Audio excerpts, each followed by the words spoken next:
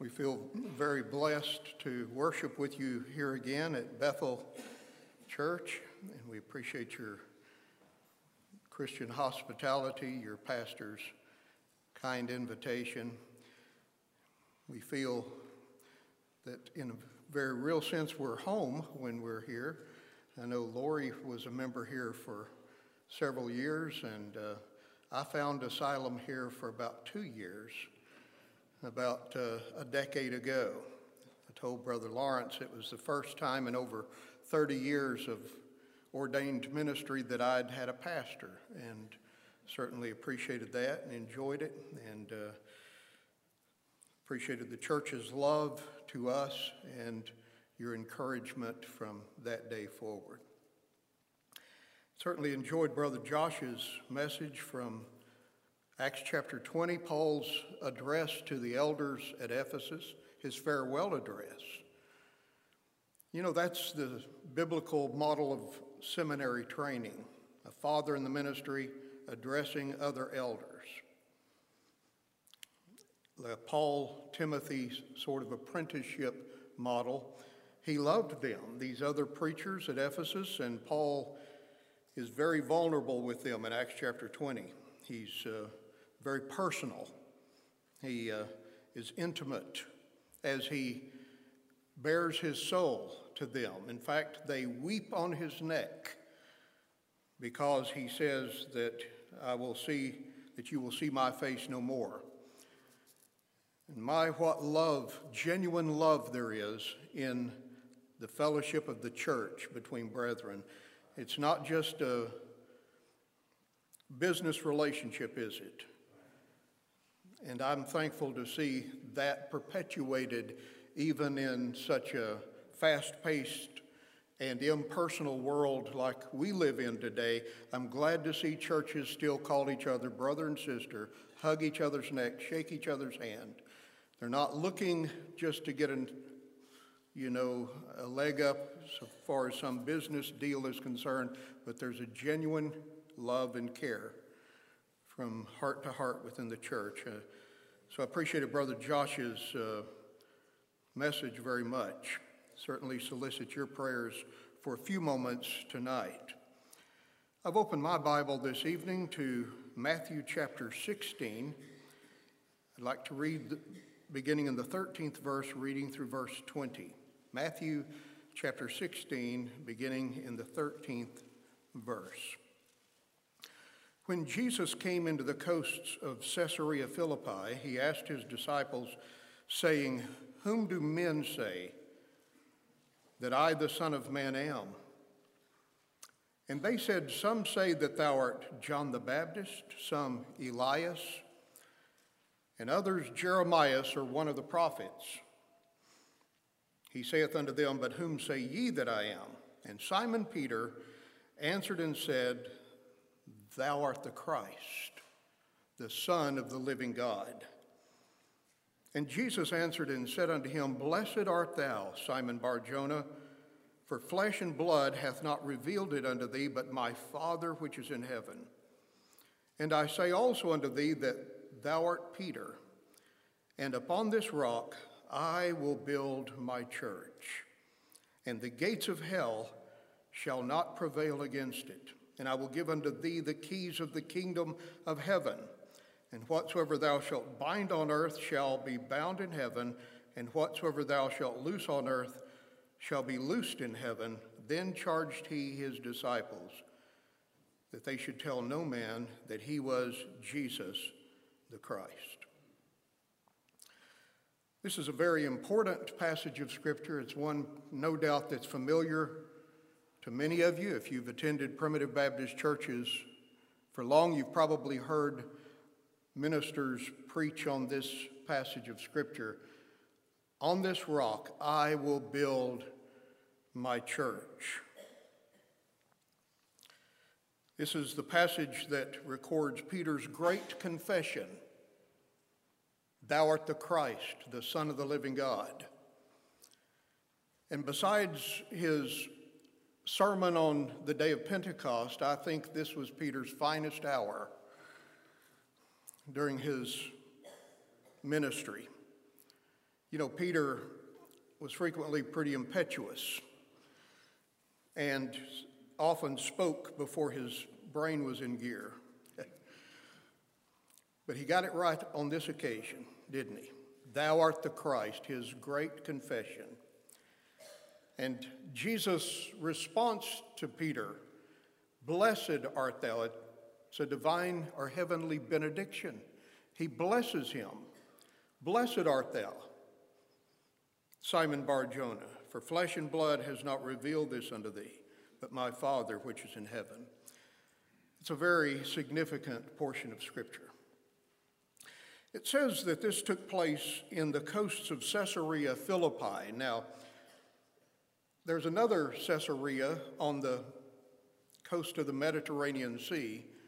This is not that Caesarea. This is Caesarea Philippi, which was a town about 25 miles north of the Sea of Galilee. And it is named Philippi because it was revitalized by Philip the Tetrarch of Galilee.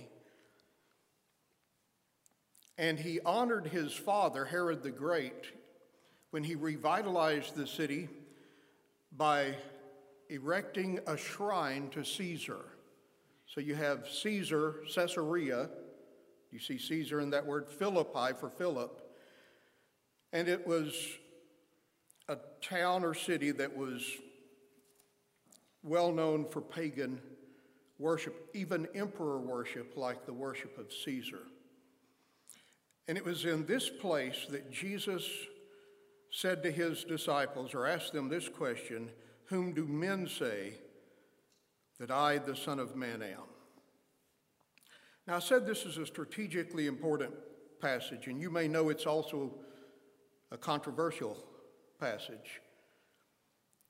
Our Roman Catholic friends cite this passage particularly to support the view that Peter was the vicar of Christ and that he was the rock on which the church was built.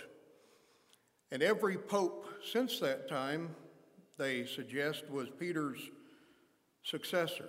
They believe in apostolic succession, that they have the same kind of authority and ability to speak ex cathedra like the apostles did. They believe that the papacy is Christ's apostolic office even to this day on the earth in the tradition of Peter. Well, I don't believe that Jesus is telling Peter personally when he says, upon this rock I will build my church, that you're the rock or the foundation on which the church is built. It has been noted that there are two different Greek words between the word Peter, which is Petros, and the word rock, which is Petros. One is feminine, one is masculine in its gender. And I think what Jesus is saying is, your name is Peter, but I'm the rock on which the church is built. The church is not built on Peter. Now, Peter played a very integral role in the life of the church, but the church is built on Jesus Christ and the revelation that the man Christ Jesus is indeed the divine Son of God. That's the foundation of the church. So this passage is significant because it's controversial in Christian circles. I think it's also significant because you'll notice that on this occasion, Jesus gave Simon a new name. He said, blessed art thou, Simon Bar-Jonah. That means son of Jonah. Simon was his birth name. But he changed his name to Peter. And Simon, of course, means shifting, unstable. But Peter speaks of something that is more, that has greater stability. And Jesus, no doubt, is talking about what he is going to do in Peter's life. He's going to make him into something that he wasn't at that point. And aren't you glad the Lord can make us into better people than we once were? Are you growing in Christian character? That's a hard question for us to answer, because we're like the little boy that goes to his family reunion and his aunt says, "My, Timmy, how you've grown." And he says, "Well, I've been looking in the mirror every day thinking I'm not growing. And she said, I'm growing. But you see, it's easier for other people to notice than it is for us to notice in ourselves, spiritual growth. But the Lord's sanctifying influence in our life can help us to grow and mature spiritually, become more consistent, more Christ-like in our attitudes and our thinking, in the way we speak, the way we treat other people. And he can take Simons who are unstable and can make them Peters. And that's a very important lesson I think we can glean from this passage. I think the passage is significant furthermore because this episode marks a turning point in Jesus' ministry and his focus. You'll notice in the 21st verse, now I read down to verse 20, look at the 21st verse. From that time forth began Jesus to show unto his disciples how that he must go into Jerusalem and suffer many things of the elders and chief priests and scribes and be killed and raised again the third day. This episode at Caesarea Philippi marks a transition in emphasis, a turning point in which Jesus' focus now is not so much on correcting his disciples, but on setting his face like a flint to go to the cross. He's determined. From that time forth, Jesus began to show unto his disciples. He gets more clear. He gets more transparent in telling them that he came to die. Now, of course, they didn't want him to die. In fact, that never entered their mind. They thought that the Messiah would deliver the Jews from Roman oppression. They had a political view of the Messiah. But yet, Jesus says, "No, I've come to die."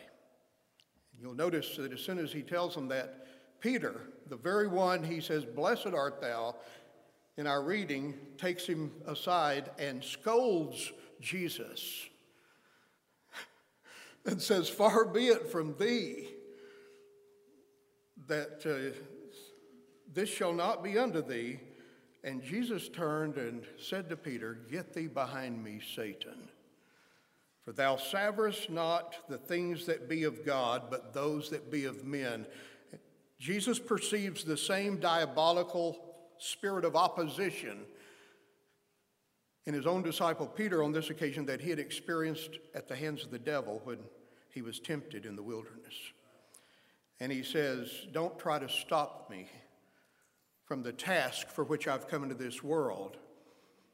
Get thee behind me, Satan." He says, "You don't understand the things of God. You're thinking like people think. You're thinking like men think.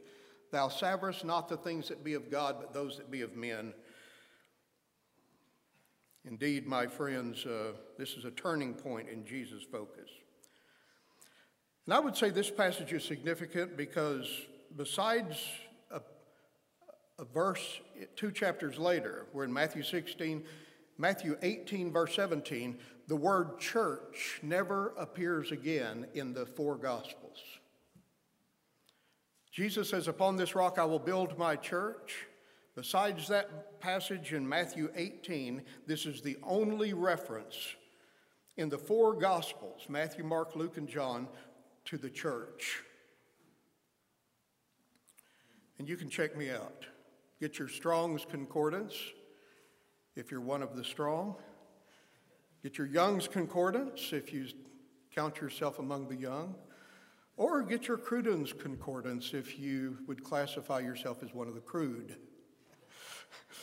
And you'll not find the word church in the four Gospels except in this text. Upon this rock, Jesus says, "I will build my church," and then that passage in Matthew 18, verse 17. You say, well, the church must not be very important. I suggest, dear friends, that the reference here from the lips of Jesus himself to the church that he will build is especially significant for at least three reasons. First of all, this passage demonstrates the importance that Jesus placed on the church. Does Jesus think the church is important? Well, listen to him. Upon this rock I will build my church. Whose church is it? His church. And the gates of hell shall not prevail against it. Jesus says that the church will live forever. It's perpetual. He believed and taught the perpetuity of the church, and he personally guarantees that it will continue. I believe this passage shows us how important Jesus thought the church was. Now, some people today don't think the church is very important. Would you agree with that? A lot of even professed Christian people don't think the church is very important. Now, we know that the pagan culture around us has a potent anti-church allergy. They're not interested in the church. They say the church is a relic of a bygone era. It really serves no purpose. There's nothing more foolish than to gather with the saints, to sing hymns, to listen to a man pontificate from a desk from a book that is outdated and outmoded. They say this is the most irrelevant thing that a person could do. We expect the world to say that about the church. We just didn't expect them to be as blatant and overt about it as they have been lately. We've learned in the last few years the church is non-essential. I have to tell you, I disagree with that wholeheartedly. The church is essential. The church is essential because people are not only bodies, they're souls as well. You remember what our Lord said? Man shall not live by bread alone. Now, bread feeds your body. You say, well, I need food. I need something to perpetuate physical health. I need physical sustenance. But there's more to people than their bodies. They're not just animals. Man shall not live by bread alone, but there's a spiritual component, by every word that proceedeth out of the mouth of God. You need food for your soul as well as food for your body. And that food for your soul comes from the Word of God, by every word that proceedeth out of the mouth of God. That's why the church is essential, because you say, well, the church serves no purpose. It's not really doing anything. It's feeding people's souls with the truth of heaven, with the truth of God. And in a world of deception and subterfuge and deceit and lies everywhere you turn, my friends, we need to hear the truth of God on a regular basis. The world says the church is not very important. Furthermore, there are many professing Christians that say the church isn't very important. Some of them have a theological reason. They're called dispensationalists. A dispensationalist is probably the best way to understand is to remember the Left Behind series a few years ago, the idea that there's going to be a secret rapture and you might be in an airplane and suddenly the pilot is raptured to heaven and you're sitting in, row D, seat 14 and so 14D and, and suddenly there's no pilot in the cockpit and you say, it's, I was left behind. Well, the Bible teaches that there are two comings of Christ, not multiple comings, first of all. And when he comes again, it's not going to be secret. He's coming with the trumpet, the voice of the archangel and the trump of God with a shout. It sounds pretty public, doesn't it? And he's not going to leave any of his children behind. But anyway, dispensationalism is the end times theology that teaches that there is a distinction to be made between national Israel and the church. And it basically says that Israel is God's special people. They're the chosen people of God, and that God is in a covenant relationship forever with the nation of Israel. And the church was not really planned to be here. But when Jesus came, the Jews rejected him as their Messiah. And his life ended in tragedy.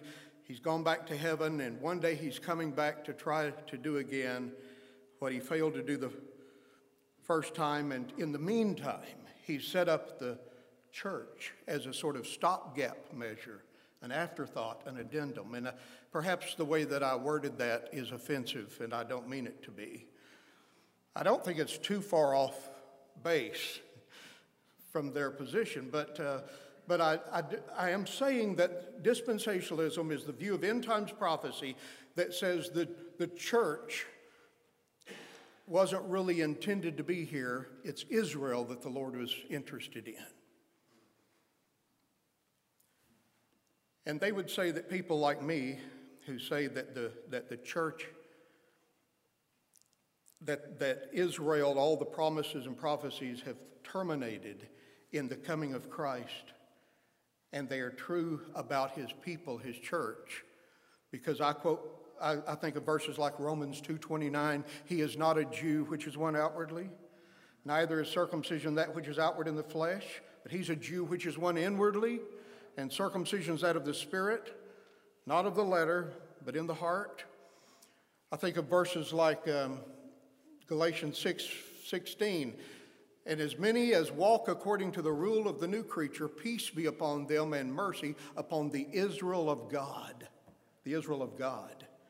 That is, I think of verses like Philippians 3:3, we are the circumcision, the Jew, which worship God in the Spirit, rejoice in Christ Jesus, and have no confidence in the flesh.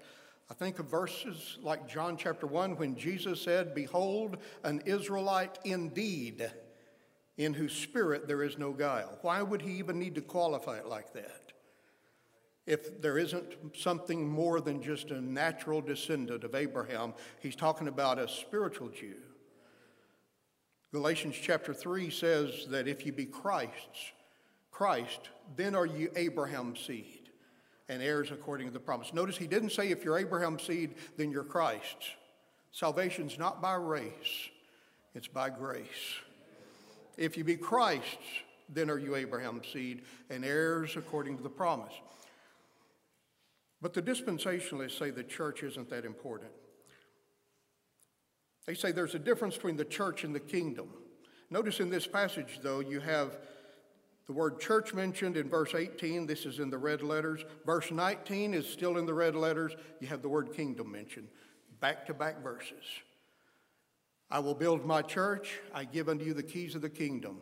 And may I suggest for consideration that the church is the visible expression of the kingdom of God in this world. It's the place where Christ is acknowledged as the King and the Lord, where people have bowed the knee and said, I'm not going to live according to my own rules anymore. I'm not going to follow the crowd, follow the world. I'm going to submit myself to the authority of Jesus Christ, and I want to live for his glory, and thereby I want to enjoy the benefits of his kingly reign right now in time. It's the kingdom of God. It's a microcosm of heaven. You say, well, what about, is there a difference between the kingdom of heaven and the kingdom of God? No, Matthew is the only writer in the New Testament that uses the expression kingdom of heaven. And if you'll read Luke's version of the same events or episodes that Matthew's referencing, you'll find he often, where Matthew says kingdom of heaven, Luke says kingdom of God. And I say simply that the kingdom of heaven means that it's heaven's domain, not earth's kingdom. You know, you've heard of the kingdom of Saudi Arabia, the kingdom of Iran, the kingdom of some government that has a monarchy in this world. I dare say, dear friends, that those are kingdoms of the earth, kingdoms of men, but the kingdom, heaven's kingdom, is a kingdom ruled over by Jesus Christ. And you say, well, where can I see it? I want to see that kingdom. You'll see it visibly expressed in the local church if it's a church that Jesus built. Upon this rock, I will build my church. So this passage demonstrates the importance that Jesus placed on the church. It's a passage that also offers rich encouragement to every pastor and believer who cares about the future of the church. I wonder if you're here tonight, my friend, and you say, Brother Goins, I'm worried about the church. Our numbers are dwindling. Interest, it's hard to keep interest up. It's just there's so many distractions, so many pressures. Maybe you're a pastor here tonight, and you say, Brother Mike, I'm afraid that the church has seen its better day, that the best days are behind us. We have little to look forward to in the future. I want you to listen to the rich encouragement Jesus gives us in this wonderful promise, upon this rock, I will build my church. And the tense is ongoing. Not I have built my church, but I will continue to build my church. And it speaks of Christ's personal investment in and interest in the church. Did you know the church is his special building project in this world? Now I like construction. I'm not very good at it, but I like it. I like watching an untamed plot of ground, the wilderness, cleared, and suddenly you have a foundation and the structure begins to rise. The edifice, grows to completion, and before you know it, it's finished. I like building projects. It's tangible. It's something tangible where you can say, here are the results of my labor. When you're a pastor, you don't see many tangible results from your labor. Every once in a while, you get somebody to baptize. Now, I get several folks to bury. That's about the most tangible I get. I told our congregation one Sunday, I said, listen, I can do something besides preach funerals. Y'all ought to give me the chance. Somebody needs to join the church, and let me prove to you, I know how to baptize. I've done it before. Maybe a little rusty, but I know how to do it. If you're a pastor here tonight and you're worried about the future of the church, isn't it encouraging to listen to Jesus pledge these words, I am personally invested in the church. This is my special project in the world. Somebody asked, Brother Goins, are you saying that the Lord isn't interested in foreign conflicts and the affairs on a global stage, maybe governments fighting each other and economic situations? And he's interested, obviously. He's sovereign and nothing escapes his notice. He sees every sparrow that falls, and every hair on your head is counted. He knows all about it, and he takes notice of it. But I'll tell you, the thing that he's most interested in is what's happening here tonight at Bethel Church. He's interested in his true followers. He's interested in his gospel. He's interested in his people, his confessing people who, like Peter said, thou art the Christ, the Son of the living God. The Lord's main concern in this world, and one for which he assumes personal responsibility, is the building of his church. You think about that, the church is the one entity in this universe that has the Creator as its CEO, as its leader and its head. You know where our headquarters is tonight? It's in heaven. Our head, Christ is the head of the church. Not the pastor, not the deacon board, not the oldest member, or somebody who once served the church but has now gone home to be with the Lord and his reputation has reached legendary status. It happens. I walked into a church one time to look at it and had it was bigger than 16 by 20. I bet that portrait of their former pastor was so big, I thought, man, I wouldn't be in my right mind if I ever accepted the care of this church. To know that this brother was looking over my shoulder, had those big eyes looking at me. It's not the pastor, it's not the governor of Tennessee is not the head of the church, right? The President of the United States is not the head of the church. Jesus Christ, my beloved, is personally invested in what is going on here at Bethel Primitive Baptist Church. And I suggest that our concern, therefore, should not be so much with the growth of the church, because we don't give the increase, he does. But our concern must be with the faithfulness of the church. Are we doing what he's called us to do? I wonder if we truly grasp what a great honor it is tonight to participate in a project that has the Lord of glory as its head and leader, and that will never cease to exist. Indeed, my friends, what an encouraging passage. And then this passage defines the parameters of the church. And I want to give these to you quickly as we try to be expeditious with the time. And there are 4 important lessons we can glean about the nature of the church. How do you define a church? Did you know the church has definition? The church, my friends, has parameters.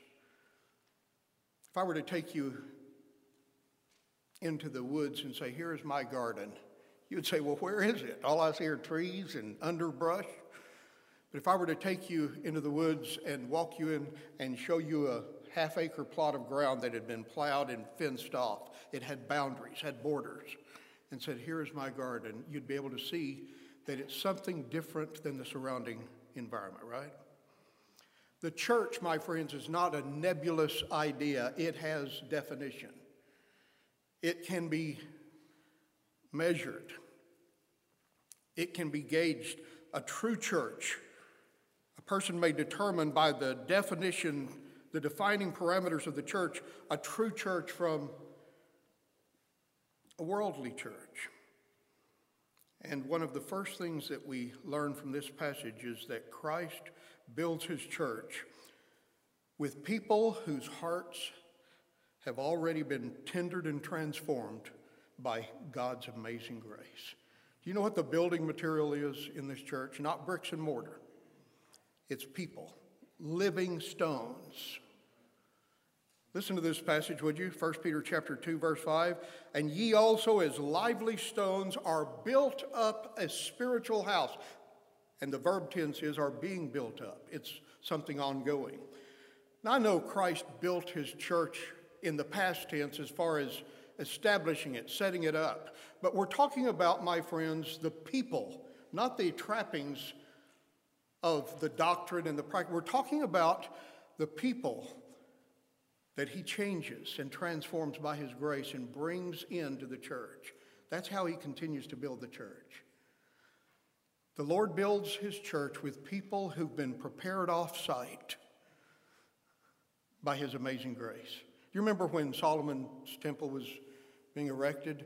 The stones were quarried off-site, and then they were brought and put in place so that not the sound of a hammer or a chisel was heard on the building site.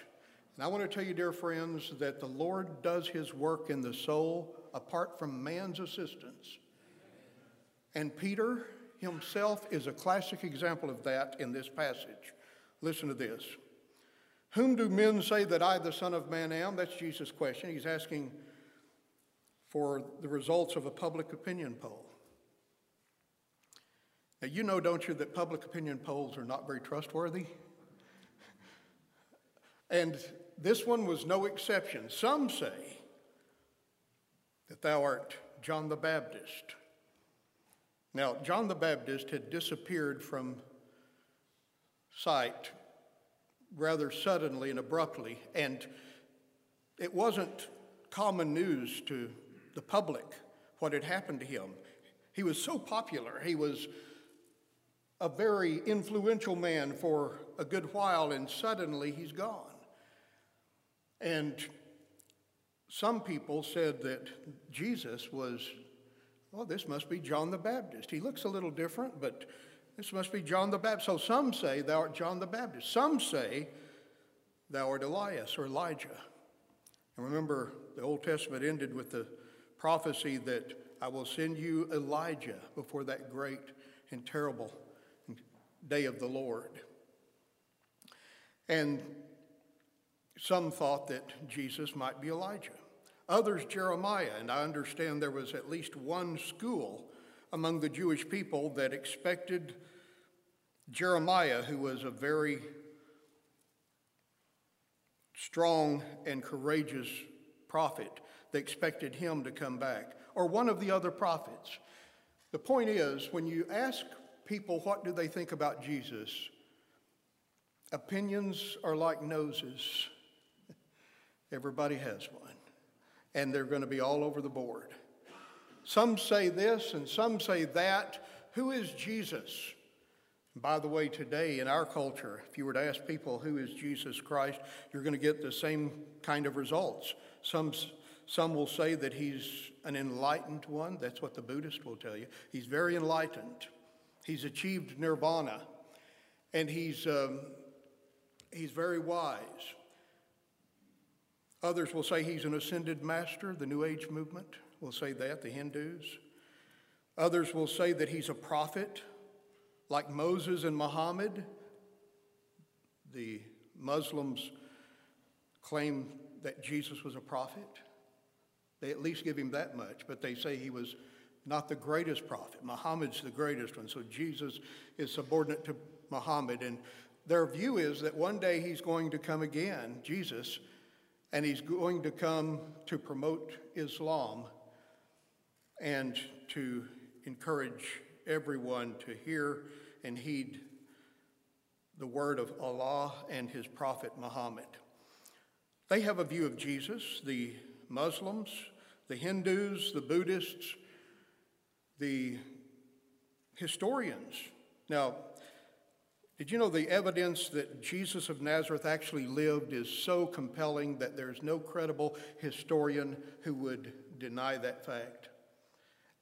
Today in universities, many are claiming that Jesus is a fabrication, but the evidence, again, I say the historical evidence is so compelling that they risk their own credibility, their own credentials, if they deny the historicity of Jesus of Nazareth. He's a historic figure.